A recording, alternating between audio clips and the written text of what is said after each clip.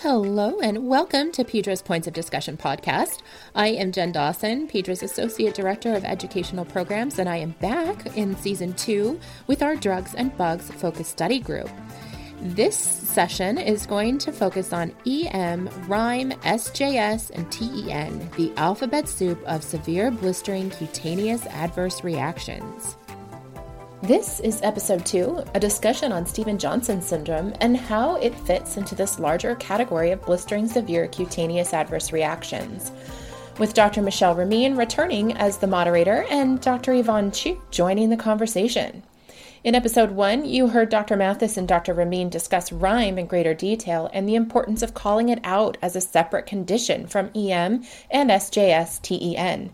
If you haven't listened to that episode, please stop and go back and listen now. Now, a couple of disclaimers before we begin.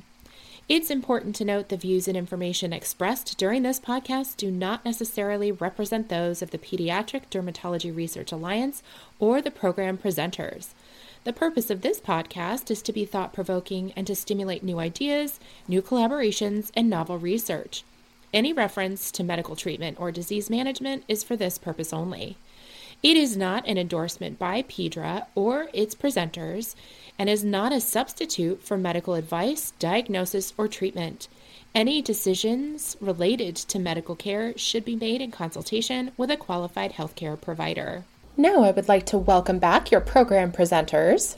Moderating this series is Dr. Michele Ramien. Dr. Ramien is a clinical associate professor in the Department of Pediatrics at the University of Calgary. She is also a clinician investigator at Alberta Children's Hospital. Dr. Ramien co-chaired Pedra's 10th annual conference back in November of 2022 and has worked on countless research projects within Pedra and is currently serving on Pedra's Equity, Diversity, and Inclusion Committee. Lastly, she is the chair of Pedra's Drugs and Bugs Focused Study Group. Joining Dr. Ramien is Dr. Yvonne Chiu, professor of dermatology as well as vice chair and medical director of pediatric dermatology at the Medical College of Wisconsin.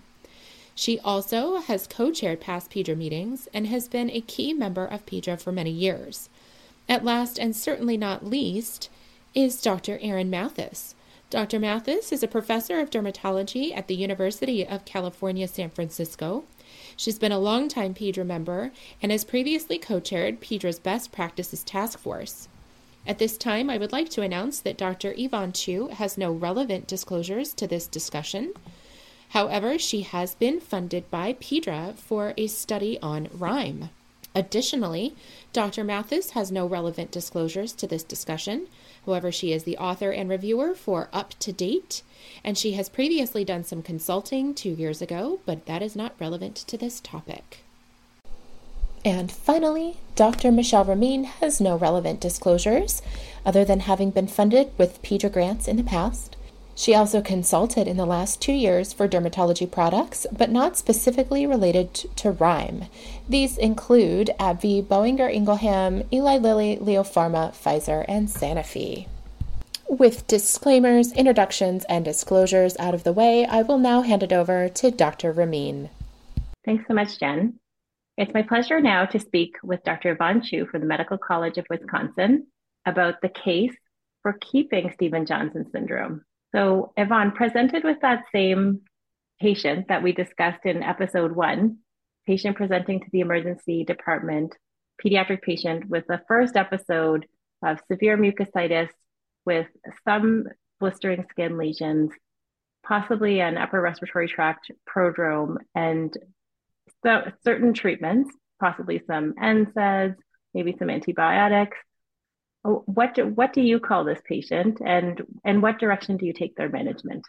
Thanks for asking that question, Michele. So I would argue that this patient should be diagnosed with Stevens-Johnson syndrome. This terminology has been around for many years, and it's terminology that the medical community is familiar with. And so when diagnosing a child with Stevens-Johnson syndrome, I do believe that the ER physicians, the hospitalists, primary care providers will understand that this is a serious illness that requires intensive cares and admission for certain cares. I think RIME or MERM is a more newly introduced term, and perhaps is just adding confusion to what's out there in the literature and clouding the picture for specialties who are less familiar than us with some of the nuances of these individual cases. I think you can argue that there is perhaps a spectrum of disease with a lot of clinical phenotypic overlap between RIME, between Stevens-Johnson, TEN, and even including erythema multiforme in there, right? These disorders are characterized by some degree of blistering, whether that blistering occurs solely in mucosal surfaces, such as RIME tends to do, or predominance of mucosal surfaces, I should say, or whether or not there is skin involvement in the cases of things like TEN or EM. And the degree of mucosal involvement is highly variable, but even within one disorder, it can be quite variable, such as, having erythema multiforme minor versus major. And then same with the cutaneous involvement. I think you can have isolated targetoid skin lesions in something like erythema multiforme. And you can sometimes have more extensive coalescing areas of skin necrosis with things like Stevens-Johnson and TEN. But then with patients that present with an infectious trigger without a medication as a possible culprit, these kids that have been called RIME or MERM in the literature oftentimes can have variable degrees of skin involvement. Sometimes they see few targets or a few atypical targets. Sometimes they have giant coalescing sheets of necrosis, just like you would expect in TEN. So I am not sure that there's great value in giving them a different diagnosis or a different name. I would also argue that you're probably not treating them the same way. Recent paper that was published suggested that etanercept could be used in the treatment for RIME. And just like Dr. Mathes mentioned in the first episode, etanercept is also commonly used for things like Stevens-Johnson syndrome. So if it looks the same, it's treated the same, the sequelae of scarring are the same, why are we giving this a different name? And I think that just adds more confusion to the literature that we're splitting rather than lumping. I like your conviction, Dr. Chiu. I'm very impressed. I'm impressed by your enthusiasm as we delve deeply into these diseases. I should perhaps add the caveat here that this is not my personal opinion, that I am arguing a point that I can see the validity of, right? Even if it's not something I personally believe. There are people that I highly respect and who trained me, who taught me this way of thinking. I think there's so much value in having opposing opinions, and this is really the value of the debate, which you are making more impactful and more colorful and lively and valuable today. I think we can make better choices when we see both sides. I wanted to just dive a little bit more into the EM minor, EM major question with you. So I know in the literature, there are some studies that suggest that EM minor, without a lot of mucosal involvement, those really well patients with mostly target lesions, that's more strongly linked to HSV, and that possibly EM major, where there's more mucositis, patients are more unwell, and those may be more linked to mycoplasma. Is that your personal experience? Have you seen different things? Have you seen HSV span the spectrum of EM minor, major, or even go into SJS? Or what's your feeling on that? Yes, I think this is a very controversial topic, and we probably need to have some better consensus case definitions for some of these disorders before we can fully understand what is going on. But like Dr. Mathes mentioned, I have certainly had patients who have recurrent mucositis that is triggered by HSV. And in the one patient that I have cared for a long time with this disorder, she was predominantly mucosal erosions until several years into her disease course when she presented with some acral targets. I think it's hard to say that she is a case of recurrent RIME triggered by HSV. I think the better term in this scenario would be erythema multiforme major, recurrent, triggered by HSV. So I think there is a lot of it's a spectrum of disease, and I'm not sure that we are doing the community a service by introducing another diagnosis and another name in there. And I think it just adds to the confusion of what already exists. I would also argue, Dr. Ramien, and I'm not sure if this is what you were kind of getting at, that, you know, this same trigger can trigger a variety of clinical phenotypes. So just as you can have HSV that can trigger, you know, acral targetoid lesions without any mucosal involvement, HSV has also been known to trigger predominantly mucosal disease with no or minimal skin involvement.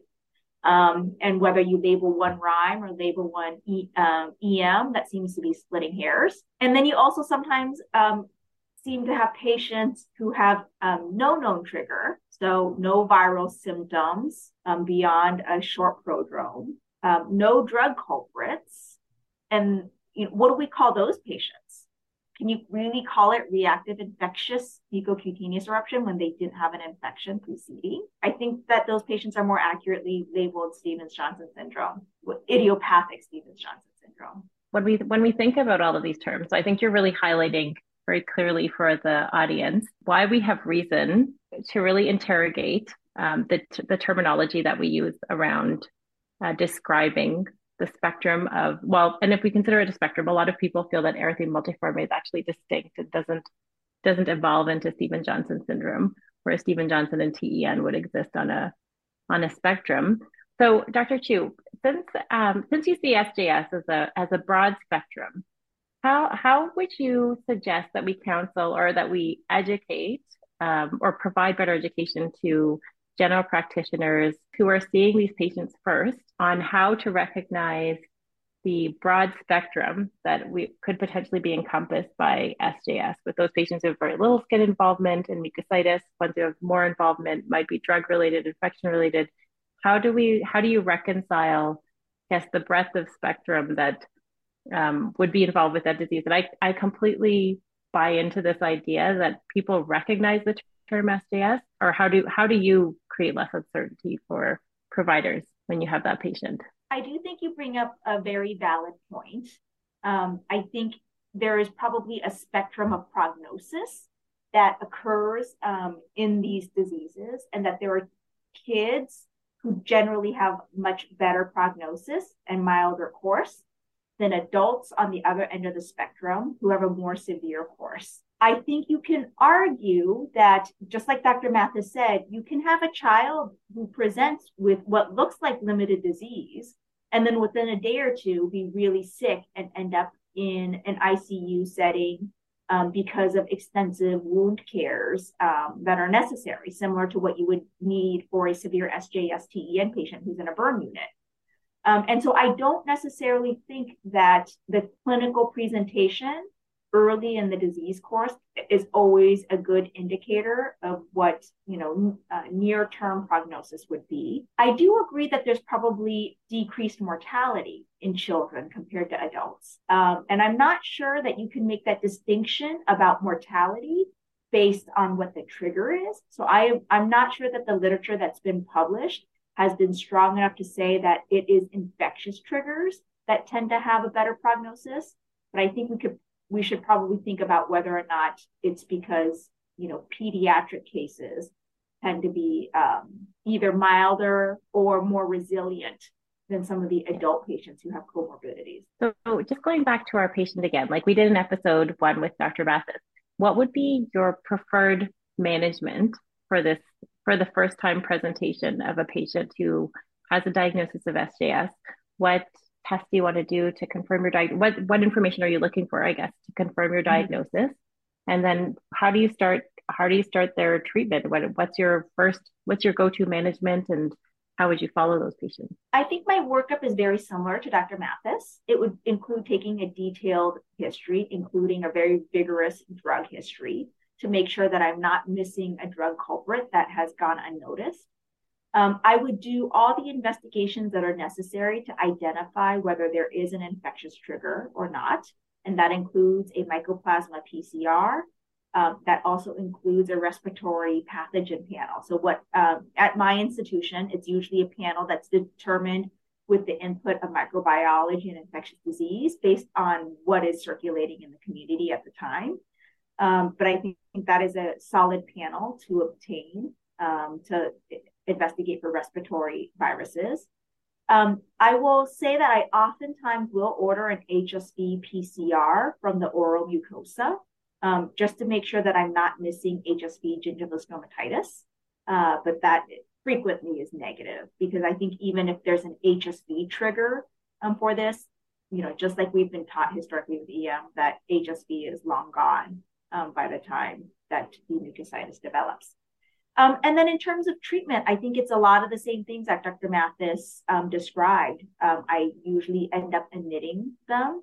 They get multidisciplinary care with consultants coming in from ophthalmology, urology, gynecology, nutrition, and then especially including placement of something like an NG tube if oral intake is impacted. We do a lot of wound cares if there is skin involvement. I tend to treat patients early and aggressively with immunosuppression. And so I tend to like etanercept. And then if there's not been response within about 24 hours, and by response, I'm usually looking for cessation of progression, and I'm looking for decreased erythema around the blisters. If there's not that response that I'd like to see, I'm usually adding in cyclosporin at 5 mg per kg per day, starting at about 24 hours into the hospital admission. And then I will sometimes give a second dose of etanercept after 3 or 4 days if the cyclosporin alone doesn't seem to be halting the disease progression. Do you use prednisone at all anymore, Dr. Chiu, or is that something that you would reserve for a certain subset of patients, or just thinking about looking for common features? I can see that there are some things that we're sharing with episode 1, but other areas where we're going to different management or different ideas. Yeah, I think this is very difficult because the literature states that the corticosteroids are not that effective for SJS. But it's also controversial, right? Because there are also certain studies that do suggest that it is beneficial. I do believe that the timing of immunosuppression is important, whether it's steroids or cyclosporin or etanercept. So if I'm going to give immunosuppression, which I almost always do, I do it early and relatively aggressively. So I also will give prednisone at 1 to 2 mg per kg per day. I usually max out at about 60 milligrams a day, sometimes 80 if I've got a really large teenager.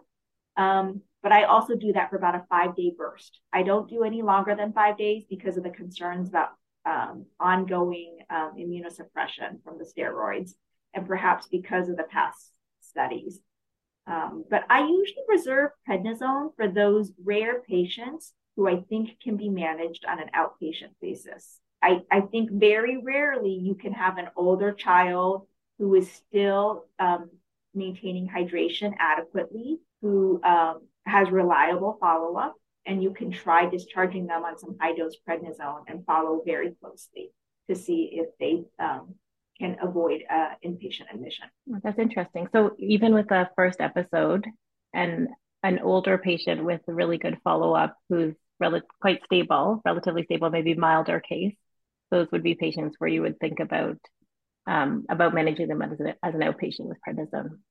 Correct. I've only done it a couple of times in my career, but I usually end up sending them home from the ER and then perhaps seeing them in clinic with the next day, or at least, having some type of communication with the family and some photos the next day to make sure that there's not been progression. But I think there are a few of these rare mild cases that I think are probably more on the spectrum of erythema multiforme major. I'm not sure that RIME is a homogeneous disease either. I think it's rather heterogeneous, and that's why I would perhaps argue that it doesn't deserve its own name, not just yet. Just to go back to your inpatient management of SJS patients, I did have a question about any practical tips. I did want to ask you about practical tips, give you an opportunity to, if you have any tips that you would want to share about inpatient management of patients with SJS. I was going to mention my own experience and see if you found the same thing. But one thing that I found has been really beneficial more recently, and I think it was under-recognized in the literature previously, is the psychological burden for these patients who either got an infection or took a medication and their skin started blistering off. And so I think there's quite good evidence now that there's a lasting, almost post-traumatic stress disorder, like, I guess, symptomatology that can develop. So I have started involving psychology or the child life services really early on. And I was curious to know if you did that. And then my other observation, and this is like with a very relatively small number of patients, is that when I have a patient that has very richly pigmented skin of color, and when I've treated with them with their Tanacept, I've found that they have less dyspigmentation. And I was just curious if you've made the same observations or if that's been your experience too. So in answer to the first question, I think some pearls that I have for inpatient management, I really value involving all specialties with expertise for each organ system that is involved. I think that nutrition is very important. And so I often advocate for a relatively early placement of an NG tube if it seems that recovery of PO intake is going to take a while. I have not explored or noticed as much the psychological burden of this disease in most of the younger patients that I take care of. So I would say that child life is wonderful to have. I think these children can be very traumatized by wound cares. They can be very traumatized by oral cares. And so having child life involved during a hospitalization has been very valuable. I don't disagree with you that they probably do have some post-traumatic stress disorder from this disease. I think it is something that I will have to keep a closer eye on, especially in the older elementary school age or adolescent patients. I think that is something that we really have to be mindful of.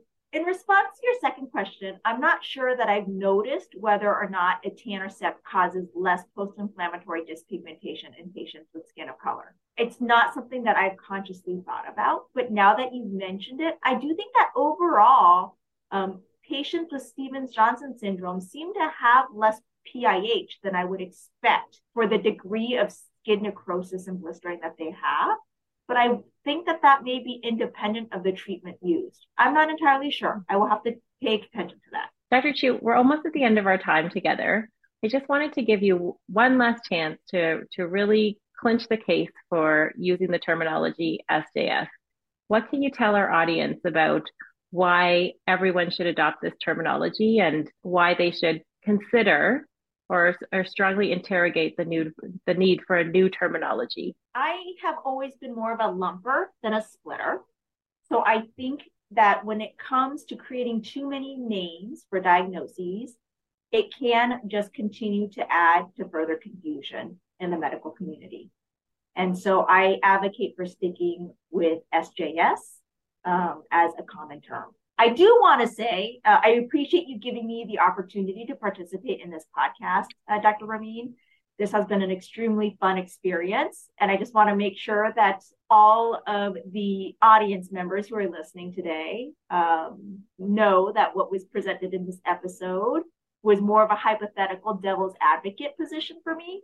And that I really wanted to inject some levity and some controversy into this conversation. But the opinions expressed do not represent my own opinions. Thank you so very much for playing along with us today. Your contribution is very valued. Thank you, Dr. Ramien. Thank you so much to Dr. Yvonne Chiu and Dr. Michele Ramien. This concludes episode 2 with Dr. Chiu playing devil's advocate and arguing that RIME shouldn't be separate from SJS. Up next in our final episode, Dr. Ramien, Dr. Mathes, and Dr. Chiu come together to discuss the research needed to reach a consensus on this important topic. So stay tuned. Support for this podcast comes from Ortho Dermatologics and Insight Pharmaceutical Company. This is an independent medical education program. Pedra is solely responsible for all program content and the selection of all presenters, authors, moderators, and faculty. If you like this program and other Pedra podcast episodes, please take a moment to rate us and leave a comment on whatever platform you're using to listen. If you have questions about this episode, please send us an email at info@pedraresearch.org.